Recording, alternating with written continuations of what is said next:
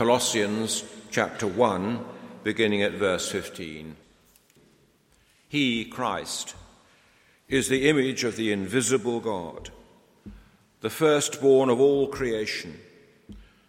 For by him all things were created, things in heaven and on earth, visible and invisible, whether thrones or powers or rulers or authorities, all things were created by him and for him. He is before all things, and in him all things hold together. And he is the beginning and the firstborn from among the dead, so that in everything he might have the supremacy.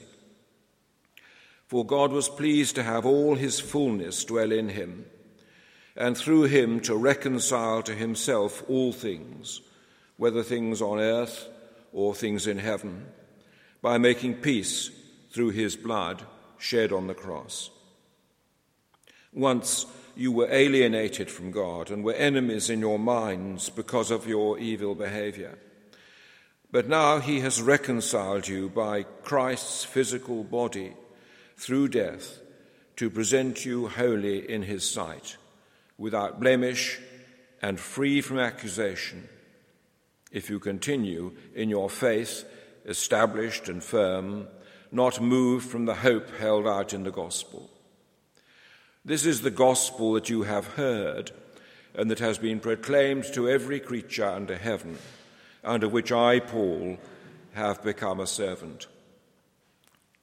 Now I rejoice in what was suffered for you, and I fill up in my flesh what is still lacking in regard to Christ's afflictions, for the sake of his body, which is the church. I have become its servant by the commission God gave me to present to you this word of God in its fullness, the mystery that has been kept hidden for ages and generations, but is now disclosed to the saints. To them God has chosen to make known among the Gentiles the glorious riches of this mystery, which is Christ in you, the hope of glory. We proclaim him, admonishing and teaching everyone with all wisdom, so that we may present everyone perfect in Christ. This is the word of the Lord. Thanks be to God.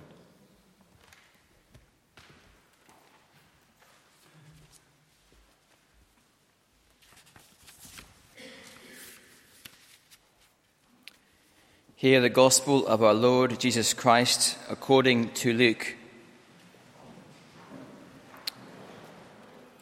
Our reading is from Luke chapter 10, from verse 38 to verse 42.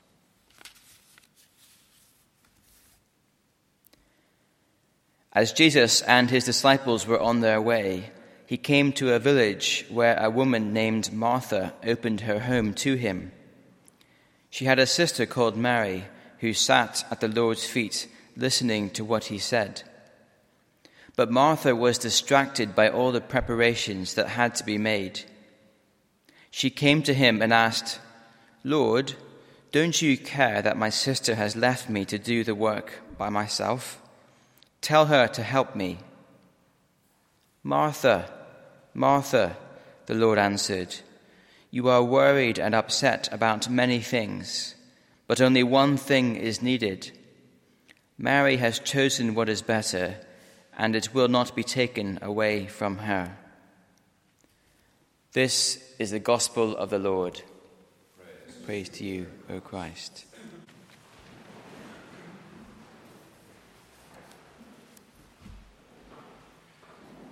May I speak in the name of the Father, the Son, and the Holy Spirit.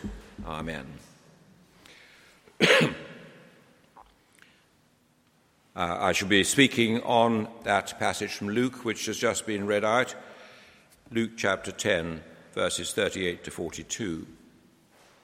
If you were here last week, you would have heard read the parable which comes immediately before this passage, the parable of the Good Samaritan. That great story about the nature of Christian service and its cost, with the added factor of the giver being neither the priest nor the Levite not even a Jew, but a despised Samaritan. The great division between Jew and Samaritan is being challenged. So Luke follows that story with this account of the friends of Jesus, Martha and Mary, at their home in Bethany. Martha's described as opening her home to Jesus. That meant welcoming him, and no doubt others with him, and would have involved much additional work, as hospitality always does, and there would have been a meal. It doesn't require much imagination to see the scene. Martha, alone in the kitchen, surrounded by food awaiting preparation and dishes lined up for use, the hot fire, the dirty dishes, the timings to be achieved and watched, the guests just off stage looking forward to a good meal, and the perspiration running down her back. And she's on her own. Her sister Mary, who Martha thought ought to have been there at her side, taking her share of the work and responsibility, is in the main room with Jesus. She is cool and relaxed and listening intently to all that he has to say. Martha misses it. No wonder Martha's distracted. No wonder there's anger and resentment in her attitude, as she almost accuses Jesus of not noticing, of being indifferent to her efforts. So she says, "Lord, don't you care that my sister has left me to do the work by myself? Tell her to help me." But the sympathy she's seeking is not found in his response. Mary has chosen what is better, and it will not be taken from her. At first sight, therefore, this seems to be a story about an activist and a contemplative. We know many people like Martha who are always busy with tasks to perform, demands to be met, people to minister to, letters to write, and so on. And we know others like Mary who we label too easily as being too heavenly minded to be of any earthly use. But it's a reminder that we can't find salvation simply by our own works, however worthy and however demanding, but that what is primary is faith, to be at the feet of Jesus, listening to him as Mary was. Martha's service is not wrong in itself. Someone has to do what has to be done, but it's spoiled by her self-concern and her bitterness.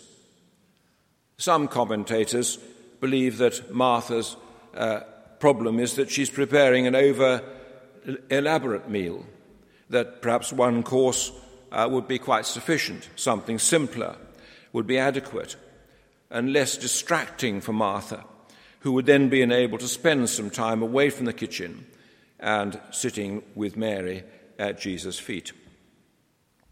But the simplicity of the story means that commentators see different emphases and meanings in this account. Why does Luke put it in here, and what are we to draw from it? We can see easily enough what may be taught by Martha's attitude, but what are we to understand from Mary? Some call this Martha's story, but it isn't exclusively about Martha. Mary has a role in it too. Some, including Tom Wright, see a quite different significance in the event, one which we easily miss when we wear our 21st century spectacles. Some years ago, Anita and I, with our son Nicholas and his wife, were invited to a supper in East Oxford by a Muslim, Mr. Khan. It was generous of him, but a very odd event through Western eyes and somewhat discomforting. On arrival, Nick and I were invited into the sitting room to talk with our host about important affairs, things that men are qualified to discuss. We politely disagreed with our host when he spoke of 9/11 and described it as a CIA conspiracy, and he wrote the Muslim perpetrators out of the script altogether. But that's another story. Meanwhile, our wives were dispatched to the kitchen to talk to Mrs. Khan, no doubt about homely, domesticated matters. When the meal was served, our wives came to join us, but not Mrs. Khan, who remained throughout in the kitchen. And the only time we men saw her was at the door of her kitchen as we left at the end of the evening. It was a reminder that in that culture there is a woman's space and that the men occupy an entirely different area. And there are impenetrable barriers between them. Not only do they have separate spaces, but in that culture, entirely different roles too. Wives are dependent on the husband. They are his possession. And the difficulty in challenging them is epitomized by the brave young Asian girl who was shot by the Taliban for supposedly threatening the integrity of one of those barriers in pressing for women to have the right to some education. So in biblical times, the culture was also restrictive and much closer to that of the Muslim one that I've hinted at than our Western culture today, where wives and women were much nearer to being the possessions of their male relations, not much different from slaves. And social and religious barriers effectively kept men and women apart, and the women in an inferior place. When we read the story of Martha and Mary, we can miss this, as we are quite used to men and women mixing freely together. The barriers against women being educated fell a long time ago.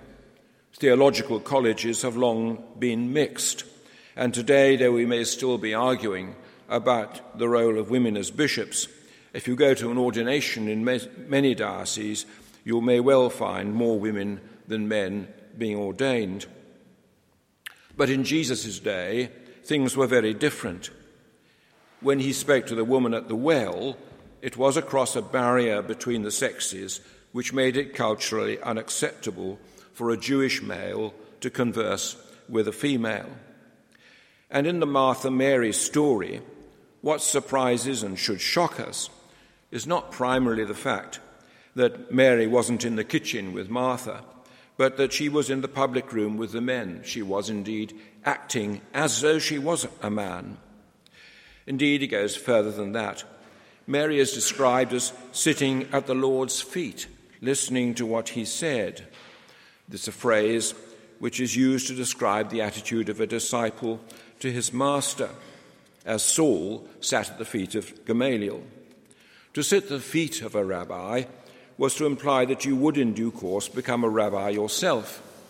Having been taught, you would yourself become a teacher. What upset Martha then was not merely that she felt entitled to Mary's help, but that Mary was acting scandalously in breaking through that barrier. One contemporary rabbi wrote, "If a man gives his daughter knowledge of the law, it is as though he taught her lechery." So Jesus, in his response to Martha, uses Mary to show that not only is it right to listen to Jesus, but that the cultural barrier between men and women, which has been inviolate for centuries, is no more. In the same way that the cultural barrier between Jew and Samaritan, shown in the parable of the Good Samaritan, has also been broken apart. Men and women have many ways of devising barriers to make themselves feel safer, more comfortable, superior, to exclude others they feel threatened by or don't like.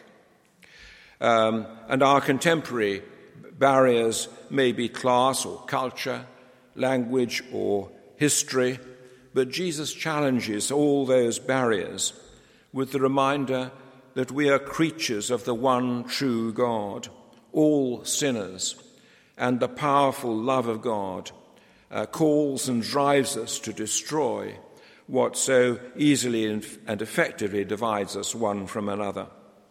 This story is another step which will lead to Galatians 3:28.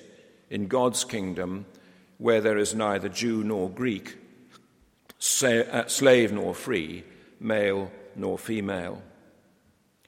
So we can never be saying, as Martha did, Lord, you don't care about me and my problems, my pains, my position, my injustice. For God always cares and suffers with us in whatever situation we are in. Nor must we be separated by human barriers which have no place in God's kingdom. Rather, we must listen to him and must know and be changed by his love, which breaks down the human barriers which separate us and the prejudices which divide. Not everyone may agree with this interpretation of the story of Martha and Mary, yet there seems to me to be a strange parallel with the Good Samaritan. If the Good Samaritan challenges us to our understanding of the second commandment, to love our neighbour, and sweeps away the ancient and destructive racial prejudice, the Martha-Mary story challenges us in our understanding of the first commandment, to love the Lord our God and to be open to him as Mary was. And may it not also suggest an end to the gender prejudices which attempt to confine women's roles to the domestic and the culinary. Taking them together, we see that both commandments are essential, that as we listen to Jesus, his Spirit sends us out to serve others in his name, and that as we serve others, we must always be listening to and present with the Lord. Our service is an act of love for him. Amen.